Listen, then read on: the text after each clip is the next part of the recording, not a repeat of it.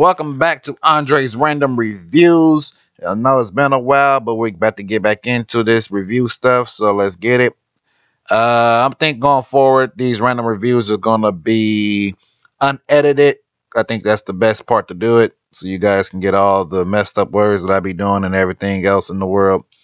So if you have not checked out Andre's Random Reviews, it's all throughout the platforms you listen to. I'm starting to upload them on YouTube also. So now you'll have multiple spots to literally sit down and listen to whatever review it is.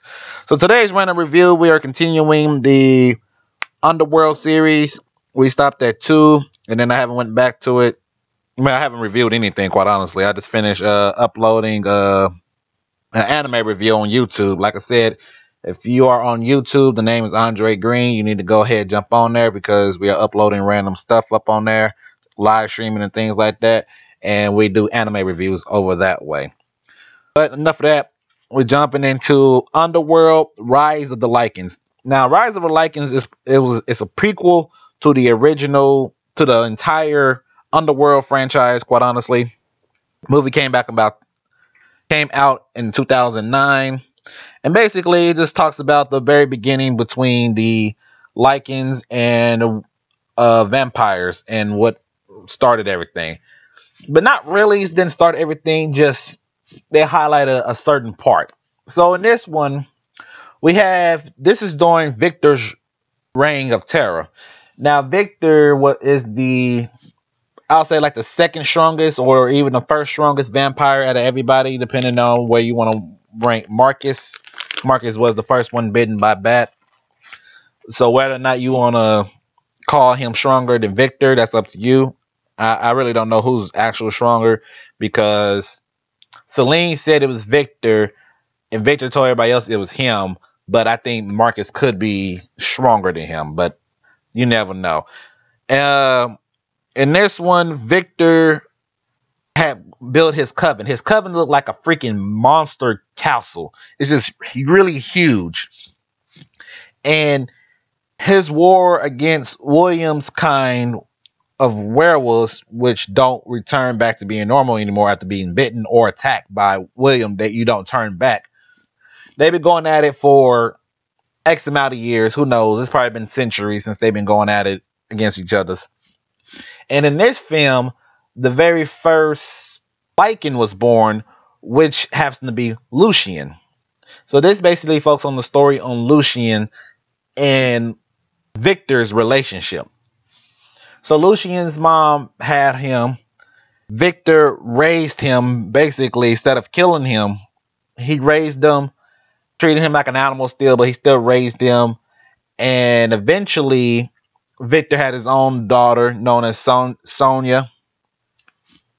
And Sonia and Lucian had basically a secret relationship behind the scenes, of course. You don't want to, they can't say it out loud because then that's a war. That's a whole nother war. So with Lucian being the only werewolf to go back from being human into a wolf, that's what they come through with the Lycans. That's how Lycans are born. So they use Lucian to bite several people throughout the years to build up an army for the vampires. So then when the vampires sleep at night, they have basically an entire army of Lycans defending them during the day while they're sleeping. That's fun and all, whatever. And then eventually, Sonya, she goes out to get people from the lands who has to come through and offer gold to Victor for protection. And while she's out doing that, William's kind ambushed her group. It was going to kill her. Let's be honest. She was going to get murked eventually. Lucian heard the cries. He goes out there himself after taking a horse from one of the vampires. Goes out there and he tried to fight them off, but he realizes the army's way too big. Eventually, he made a key for his collar that he used that prevents them from transforming. He unlocks the collar, transforms to a Lycan, and basically push back the werewolf clan for the first time ever that you see the werewolves actually stand down to a Lycan. They never seen a Lycan before, and he's much powerful. They back up. Victor saw it. Victor didn't like that. He gets whipped to death. Well, not to death, but he gets whipped like 20 something times. Back is all torn up, etc., etc. Eventually, Lucian runs away. They got him and Sonya. They built this all up. He leaves the cabin and he runs away. When he's away, he eventually meets up with William and his kind. So that was like a historic thing right there. Those two basically uniting one another. Eventually, Lucian goes back to the coven, to the vampire coven, because he's not going to leave Sonya behind. He comes back. He saves Sonya. They get into this big old fight against the vampires or whatever. Victor shows up. Sonya, Victor goes at it. Reveals that Sonya is pregnant by Lucian, will end up being the very first half Lycan, half vampire, stronger than both. But of course, Victor ain't having that, which leads to the council of the vampires coming together and basically condemning her to death. That's the rules. You fought against your own kind. You had sex with a werewolf, a Lycan, or arch enemy. This is what you get. They end up killing Sonya. Lucian goes wild. A big war happens between the Lycans and the vampires. Fantastic little fight scene or whatever. Lucian and Victor goes at it. Lucian beats Victor, and that pretty much that's it. That's set up the whole entire future. Which set up Underworld 1 and 2, and then of course later on 4 and 5. Pretty good. It's a really good film. Definitely a really good prequel that you will like. But this is only one part. This is only what happens between the vampires and the Lycans. So Lucian's army versus Victor's army. We still got to there's still a lot of details. Later on, Craven ended up taking cutting the skin off of Lucian.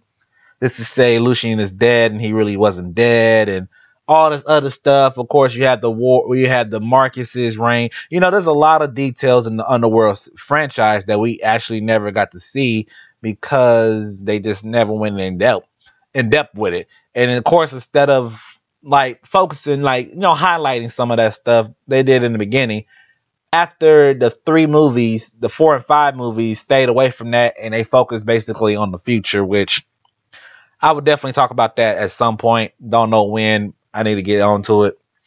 Overall, I think the prequel really fantastic. I like those are the three in a row. That was a perfect 3 in a row. I don't think there's no need. I didn't think there was a need to go beyond that. But I cool with the 4th movie, but the 5th one I was not good with. But like I said, y'all will hear that eventually. Don't know when yet.